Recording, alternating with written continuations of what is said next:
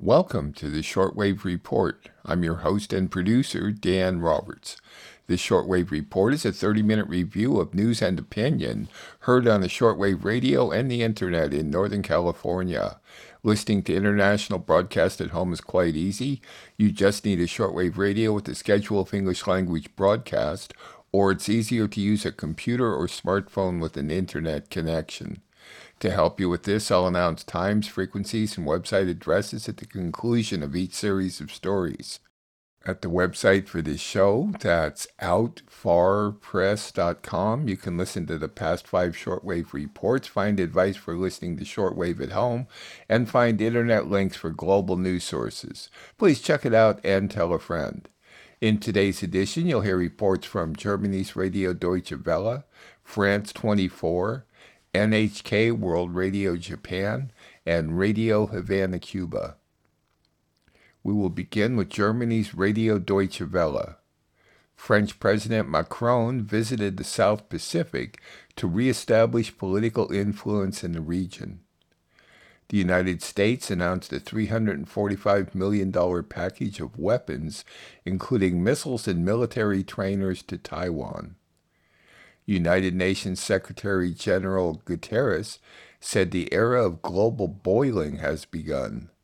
The World Meteorological Organization's representative to the UN explains. Germany's Radio Deutsche Welle. French President Emmanuel Macron is visiting the South Pacific. The island nations located between the U.S., China, and Australia are taking on major strategic importance for security and defense. The U.S. has long held sway in the region, but China is seeking to build influence there. And now France wants to offer its own alternative in the Pacific region. French President Emmanuel Macron, seen here visiting Papua New Guinea, wants to carve out a more significant role for France in global competition between the US and China in the South Pacific. The island nations, sparsely populated atolls, and volcanic archipelagos of the region have become a geopolitical flashpoint. On an earlier visit to Vanuatu, without naming China, Macron warned of the threat to sovereignty of smallest states amid the US-China power struggle. The global order is completely disturbed by the willingness of new imperial powers jeopardizing this rule-based order. And this new imperialism is the basis of a new colonialism. Let's be clear. And the French strategy is clearly to build with you the defense of this liberty of sovereignty in the region. The US and Australia have long held sway in the region, but over the last decade, China has carefully built up ties. The West was rattled last year when Solomon Islands signed a security pact with China. There were concerns Beijing was building its first military base in the area. It could use this to press its sweeping contested claims over the South China Sea. This month, Solomon Islands Prime Minister Manasseh Sogavare travelled to Beijing to open its embassy in China, 4 years after the two countries established diplomatic relations. Macron relaunched France's Indo-Pacific strategy against a backdrop of divisions among the Western allies. In 2021, there was a bitter row over a cancelled submarine contract with Australia. Canberra opted for the so-called AUKUS subs through a partnership between Australia, the UK and the US. The US has ramped up regional diplomacy while beefing up its defence alliances. Washington and Canberra are participating in the largest ever Australia-US military exercise, Talisman Sabre. France will also take part in the drills. US Secretary of State Anthony Blinken opened a new embassy in Tonga. In February, the US reopened its embassy in Solomon Islands after 30 years and has plans to open missions in Vanuatu and Kiribati. 2 days after Blinken left Tonga, the Chinese Peace Ark hospital ship docked there, offering free health services. The scramble for the South Pacific is picking up pace. The United States has announced a $345 million in aid package for Taiwan. It's the first major package from the Biden administration, drawing on stockpiles of its own weapons for Taiwan. The U.S. will send air defense systems, firearms, and missiles. The package also includes training for the Taiwanese military. Taipei says the U.S. aid will be an important step in its defenses against China. Beijing has criticized the deal. China sees Taiwan as a breakaway province, which is part of U.S. territory, of its territory, rather. UN Secretary-General Antonio Guterres has issued another stark warning on climate change, saying the era of global boiling has begun. The UN's World Meteorological Organization is predicting this month will be the hottest in human history. Mr. Guterres has described the current intense heat in the Northern Hemisphere as a cruel summer. According to the data released today, July has already seen the hottest 3-week period ever recorded, the 3 hottest days on record, and the highest ever ocean temperatures for this time of year. Climate change is here, it is terrifying, and it is just the beginning. The era of global warming has ended, the era of global boiling has arrived. Laura Patterson is a meteorologist who also happens to be the World Meteorological Organization representative and coordinator to the UN. Welcome to DW. Is that hyperbole from Mr. Guterres? What does that mean, global boiling? Well, it's the truth is in the data. This is by far the hottest month that we've ever seen on record. The even fact that we could speak about this so confidently as the scientific community today, before even the end of the month, is really an indication of how much warmer it's already been. The data set that this depends on actually shows that the 21 hottest days ever recorded have all taken place this month. So it really is quite exceptional. And do these record-breaking temperatures mean things are worse than we thought they would be? Or is this what you'd have expected from climate change going unchecked? This is consistent with what predictions have been showing for some time. So, as the scientists have been saying for many decades, increasing the greenhouse gases in the atmosphere will increase our global temperatures. This year in particular, because we've now also got the start of an El Nino, that gives an extra boost to global temperatures, and the combination of those two has resulted in this really exceptional month. So, I think it's fully aligned with what the scientists have been warning. OK, so I was trying to work out how worried I should be. So this is predictably worrying rather than, oh, my goodness, this wasn't what we were expecting. So does this mean that climate change is now beyond us? Is it out of control? Well, I think we're definitely not on the trajectory that we need to be. So if that's how you define out of control, countries have agreed to go on a certain path, and we're really, we're not following that path at all.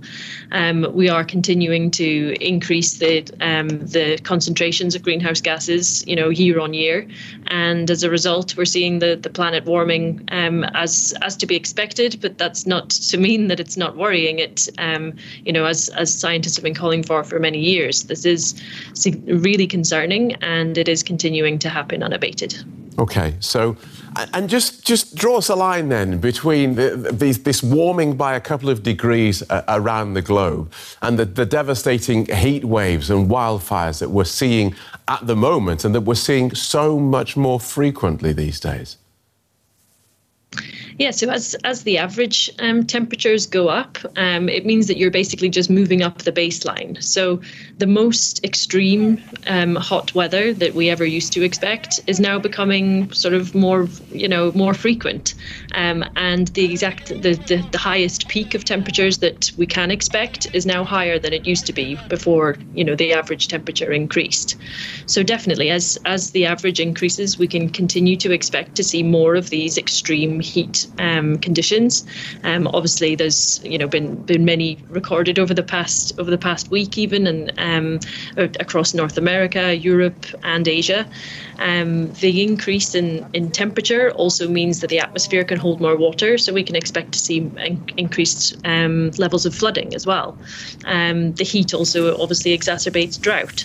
So I think we can continue really to expect to see the same as what we're seeing now is going to be what we're going to see more of in the future. And if we continue to warm, we'll see even more extremes.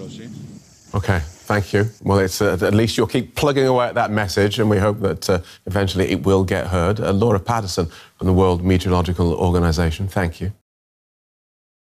That report was from Germany's Radio Deutsche Welle, which may be heard at a combined audio-video website, dw.com, as well as on YouTube at their channels called DW News and DW Documentary. Also available at most podcast sites. Next, France 24. Russian President Putin hosted African leaders to a summit in Russia. They discussed the leaders' proposal to end the war in Ukraine and support.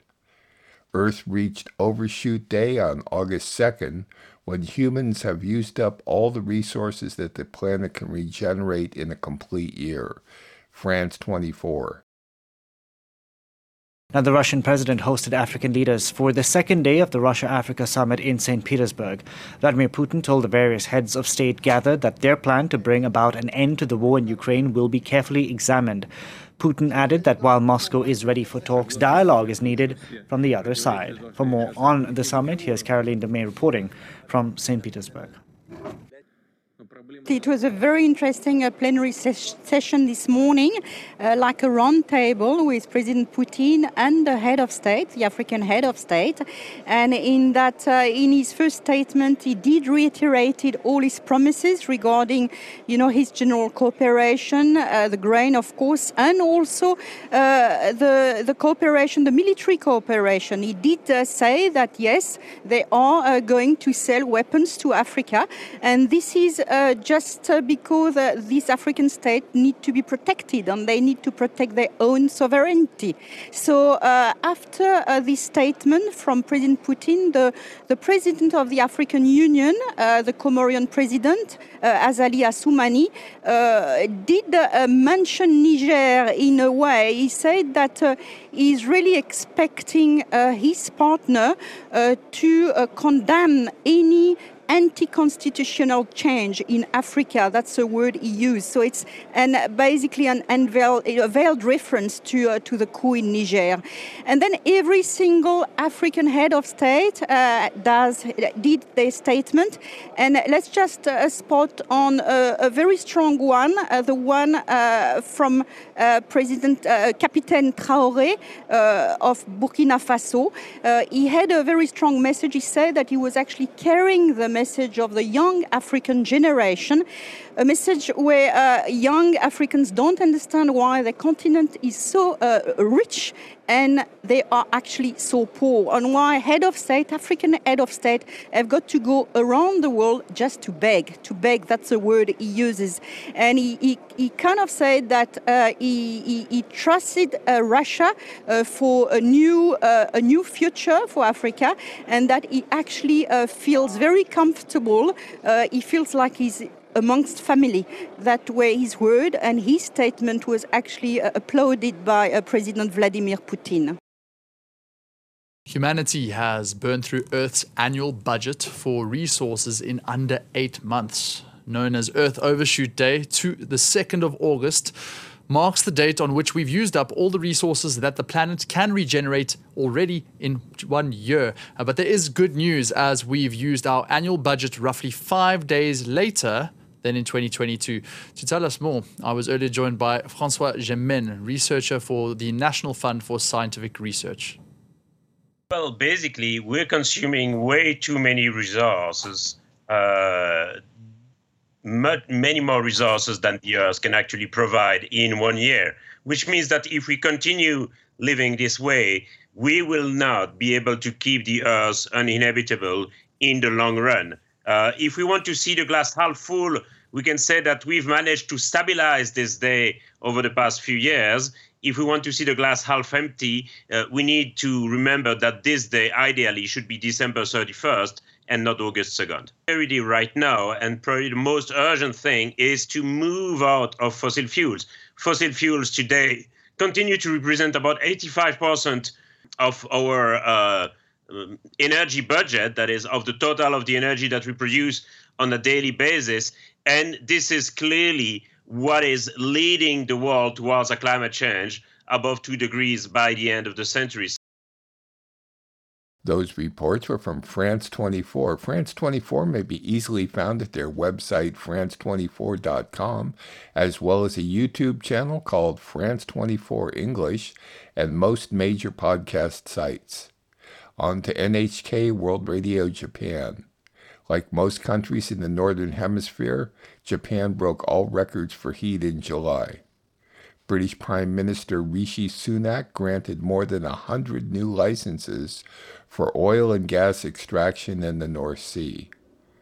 The first new American nuclear power plant went online in Georgia 7 years later and costing $17 billion more than expected. A Japanese power firm has met opposition to building a storage facility for spent fuel rods.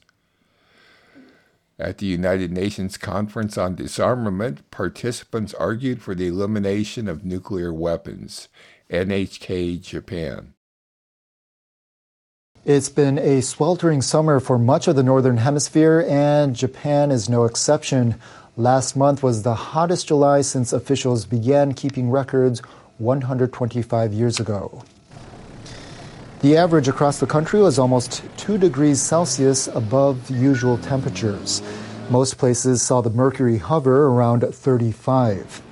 Last Thursday, part of Osaka Prefecture hit 39.8 degrees Celsius, Japan's hottest day so far this year. It's taking a toll on the most vulnerable.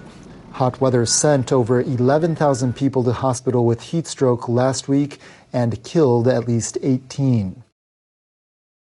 British Prime Minister Rishi Sunak is defending the controversial decision to grant hundreds of new licenses for oil and gas extraction in the North Sea.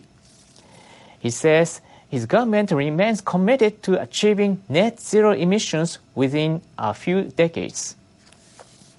We're still going to need oil and gas. 25% of our energy will come from oil and gas, even in 2050. Far better that we get that from here at home. Better for the economy, better for our energy security, better for jobs, and better for climate emissions rather than shipping it here from halfway around the country. Sunak announced Monday more than 100 licenses will be given to energy firms this fall, with more to be granted later. It's part of efforts to become more energy independent. Sunak also pledged investments in a carbon capture and underground storage project. Opposition parties and environmental groups say the government's announcement contradicts the country's fight against global warming. They are calling for more investment in clean energy projects. The first American nuclear power plant to be built from scratch in decades has begun commercial operations. Georgia Power says Unit 3 of its plant Vogtle began sending electricity to the grid this week. The utility says the pressurized water reactor made by Westinghouse Electric Company can power an estimated 500,000 homes and businesses and will provide clean and reliable energy for the next 60 to 80 years. The plant took 7 years longer than expected to complete and finished $17 billion over budget. It is the first facility to be built from scratch since Three Mile Island nuclear disaster in 1979. The partial nuclear meltdown was the worst commercial nuclear power accident in U.S. history. Nuclear energy provides about 20% of power generation in the United States. A remote town in western Japan is considering an offer from Japanese power firm Chugoku Electric. The company is looking for a new home for spent nuclear fuel rods.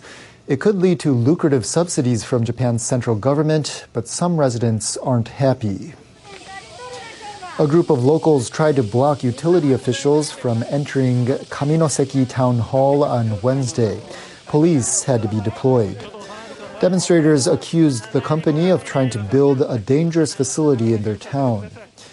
Chugoku Electric is already planning to construct a nuclear power plant in the area. The spent nuclear fuel storage would be an addition. If the town gives approval, the company will begin surveys with another power giant, Kansai Electric. Kaminoseki Mayor Nishi Tetsuo says the town assembly still needs to discuss the plan. He says he hopes to gain the understanding of residents if it gets the green light. Japan's nuclear industry is running out of storage space. Spent fuel rods are kept in so-called pools, but construction delays at a facility in northern Aomori Prefecture have had a cascade effect. Chugoku Electric's partner, Kansai Electric, has been hit hard. It says its pools for spent nuclear fuel are now over 80% capacity. Delegates to a United Nations conference on disarmament are sharing their views on nuclear weapons, past and present. They've criticized Russian leaders for threatening to use them on their enemies. And their arguments have been amplified by those who live with reminders of the horrors all around them. The delegates are preparing for a review in 2026 of the Treaty on the Non-Proliferation of Nuclear Weapons. Many have pushed for more deterrence, demanding that atomic bombs never be used again. Those reports were from NHK World Radio Japan, now heard from 9:30 to 10 p.m. at 9865 or on the web at www.3.nhk.or.jp. They also podcast at most sites. All the times they announce are for Pacific Daylight Saving Time, so please adjust them to your time zone. If you have questions or comments about the Shortwave Report or want to support this listener-funded program, as a listener in Willits, California did this week, contact information is available at outfarpress.com or by writing to Dan Roberts at P.O. Box 1162, Willits, California, 95490. Your support helps the weekly production of this show, which is distributed without cost to more than 100 radio stations across the globe. Many, many thanks. We will conclude with Radio Havana, Cuba. Australian politicians are continuing their call for the release of Julian Assange. The United States continues plans to auction off the Venezuelan state-owned oil company Citgo to a U.S.-Israeli firm, Delek Holdings, which have ties to Juan Guaido. Oliver Stone criticized the U.S. involvement in the Ukraine war on a podcast with Russell Brand. Radio Havana, Cuba. Australia's Foreign Minister Penny Wong said over the weekend that the long-running case of imprisoned WikiLeaks founder Julian Assange has gone on too long and needs to be completed. Julian Assange, an Australian citizen being held in Britain, is battling extradition to the United States, where he's wanted on 18 charges over the release of confidential U.S. military records and diplomatic cables in 2010. At a press conference in Brisbane after an Australia-US meeting, Wong said, quote, "Canberra has made it clear that Mr. Assange's case is dragged on for too long, and our desire is that it be brought to a conclusion."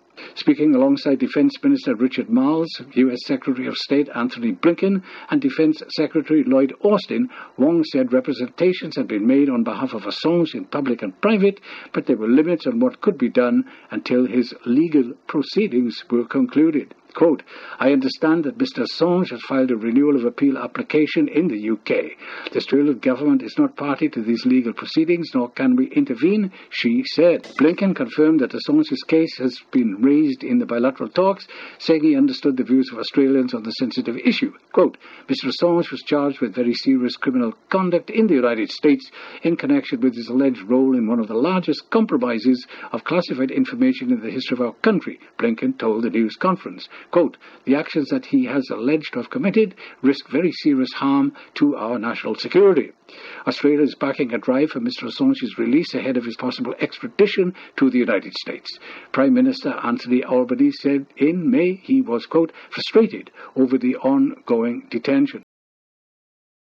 Venezuela National Assembly President Jorge Rodriguez has announced that the U.S. government continues to promote the auction of the Venezuelan state company Citgo Petroleum, a subsidiary of the state oil company PDVSA. This illegal auction seeks to sell Citgo to a U.S.-Israeli firm whose main manager has ties to former Congressman Juan Guaido. During a parliamentary session, Rodriguez specified that it is a company, Delek Holdings, and assured that there is evidence that the sale of Citgo responds to a plan hatched by Guaido and former U.S. President Donald Trump. The Venezuelan legislator affirmed that the action constitutes a farce through which Guaidó and his allies seek to appropriate over $15 billion in assets under the excuse of paying a debt of